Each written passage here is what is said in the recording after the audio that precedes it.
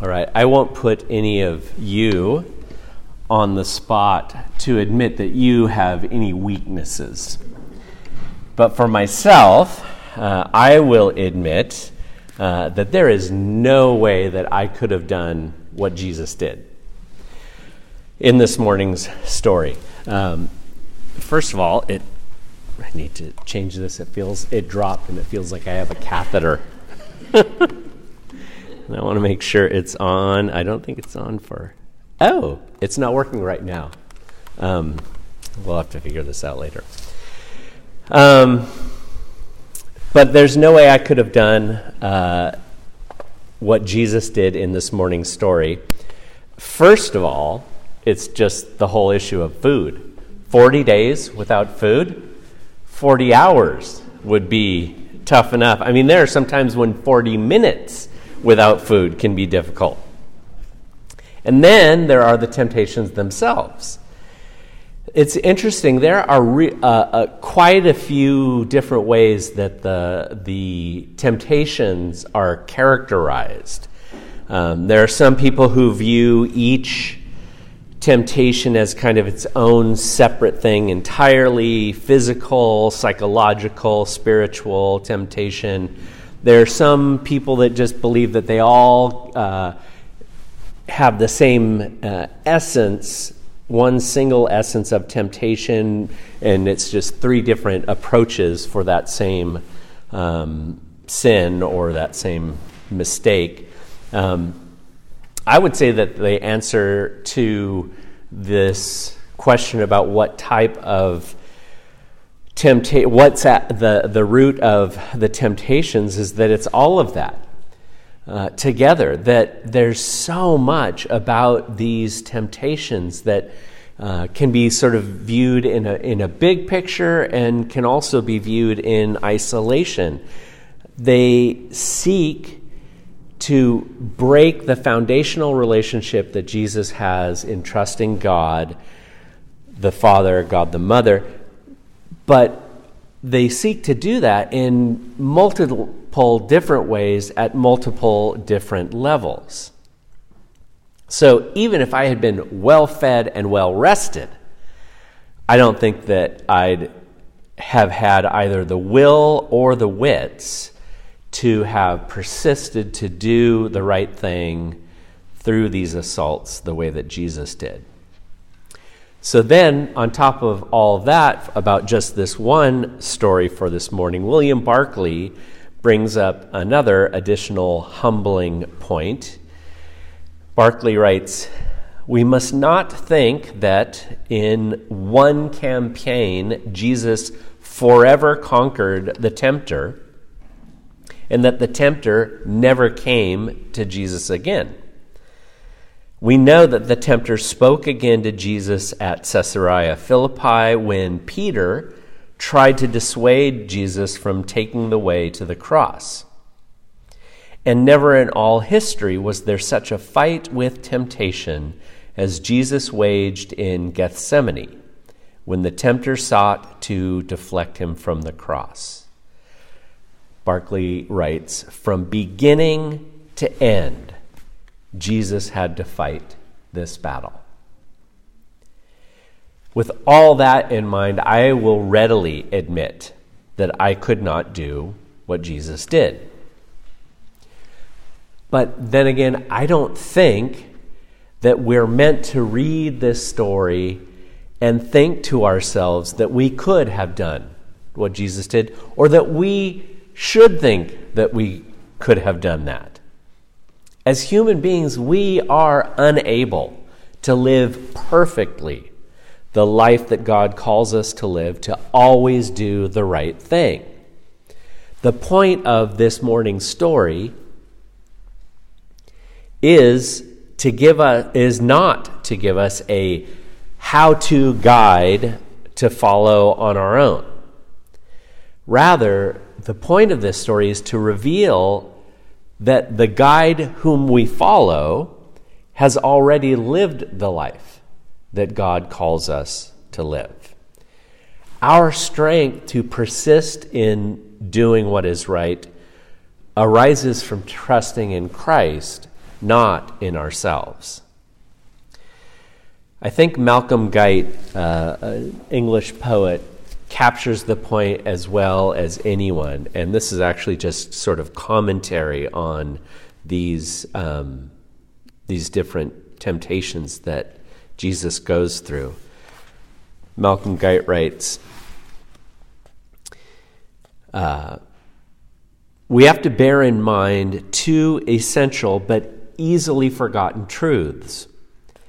The first is that because Jesus is both fully human and fully God, there is always a double aspect to each of these temptations. On the one hand, Jesus experiences them exactly as we do, in a fully human way, feeling their full force, and yet showing us both that it is possible not to give in to them and also the way to overcome them. However, at the same time, he is God, and his action in defeating the devil, in resisting the temptation, casting back the tempter, and creating and holding a space in which right action is possible, is done not just privately on his own behalf, but with and for all of us. So that there's the human aspect in which he resists, but his presence as God and his action as God actually gives us a space in which to enter into his resistance of these things. And again, as I said, and we'll talk about later, forgiveness when we fail. As human beings, we simply don't have the fullness of strength and character to always do the right thing. But with Christ, we receive grace in two significant ways. His presence, by the Holy Spirit, gives us strength and wisdom to do what is right in many situations, and, again, the forgiveness when we don't. Paul captures this big picture perspective in that Greek New Testament passage that we read from Romans. And I won't read all of that again, but towards the end particularly, it's important. Consequently, just as the result of Adam's sin was condemnation for all human beings, men and women, so also the result of one act of righteousness, the fullness of Jesus' life in obedience to God, was justification that brings life for all men and women. For just as through the disobedience of one, the many were made sinners, so also, but even more so, as he had written earlier, the obedience of the one Jesus, through that, the many will be made righteous.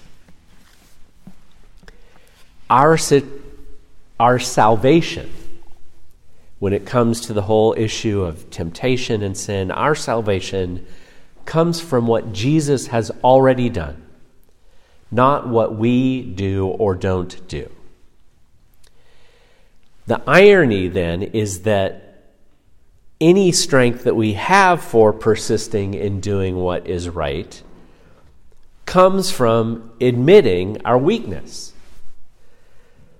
Jesus himself was able to persist because he trusted that God's ways would prove to be the best ways. Like I was saying with the kid, each temptation that Jesus faced was to either do something that could be used for good, like making bread or gaining influence over the whole world. It was either a temptation to do something that could be used for good or to prove something true about God's goodness. Throw yourself down and God will catch you and protect you because God has promised to protect those whom God loves. But the means to reveal the good or the true would have tainted the end result. And so it would not have been the fullness of truth and goodness. Again, I like the way Malcolm Guite explains some of this. He writes,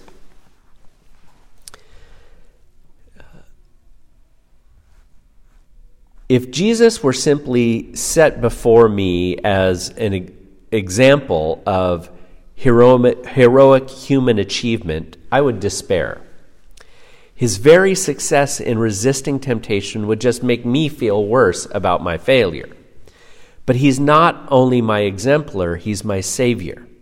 He's the one who takes my place and stands in for me, and in the mystery of redemption, he acts for me and makes up in his resistance to evil what is lacking in mine. The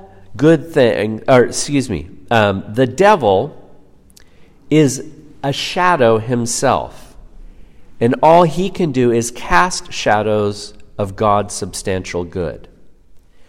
All good things come from God, and those things that the devil pretends to offer, but in the wrong way or for the wrong reasons, are cheap imitations of the very gifts that God does indeed offer and that Jesus himself receives, enjoys, and critically shares. Jesus refuses to turn stones into bread for himself at the devil's behest, but later in the same wilderness, he takes bread, gives thanks, breaks it, and feeds 5,000 people with all they want. And 12 basketfuls are left over. That was the substantial good from God, in light of which, and to gain which, it was necessary to refuse the shadowy substance. So again, like I was saying with the kids, so much of the temptation that we face in this world is actually to do things that appear good or could be good, but we just aren't necessarily going about them the right way. Jesus persisted in doing what was right because he trusted that God's ways would eventually bring the fullness of goodness and truth. Our strength for being able to persist in doing what is right comes from trusting that following Christ will result in that same fullness of good, and acknowledging to ourselves that without Jesus, most of us won't always have the wits or the will to know what is right and do it on our own. So this week, as I was thinking about Jesus' wisdom and willpower to resist temptations, I was trying to think of other examples of this type of, again, persistence in doing what is right. And one of the examples that came to mind was from that stretch of time early in the Trump presidency when that phrase was going around, "Nevertheless, she persisted." And I remembered the phrase vividly, and that's why I've been using it in the title and throwing the persistence in here and there. And I remembered that it vaguely had something to do with Mitch McConnell thinking he was like demeaning some female politician whom he couldn't silence about a particular issue, but I couldn't quite remember the exact specifics, and so I looked it up, and many of you probably already remembered this, but McConnell was complaining about Elizabeth Warren, who had been condemning the putting forward of Jeff Sessions for Attorney General, and she said she would not approve him for that position. And McConnell wanted her to just basically shut up and do what she was told. But in McConnell's, nevertheless, she persisted, which then became a rallying point for resistance. Nevertheless, persist. And we know now how prescient she was in resisting. It would be wonderful if right now we had a lot more politicians and people in government especially who would persist in doing the right thing. And sadly, many of those who profess to follow Jesus are the ones who have completely given in to the way of power and greed and the ways of the world. Of all people, those who follow Christ should know that the root of persistence in doing what is right is in Christ, both trusting that the way of Christ, even though different than the world, often slower than the world, often far more difficult than the ways of the world, nevertheless, the way of Christ will lead to the fullness of goodness and truth. And that the presence of Christ empowers us to persist in doing those things. And the grace of Christ forgives us even when we fail. We can't do what Jesus did alone. But we're not alone. We have Christ. Thanks be to God.